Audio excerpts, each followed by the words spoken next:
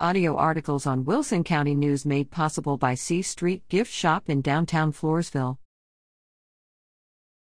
Molina completes basic infantry training. Private First Class Christopher Andrew Molina has completed both basic training and the School of Infantry with the U.S. Marine Corps in California. He is now at Marine Security Guard Training, Embassy Duty, in Quantico, Virginia.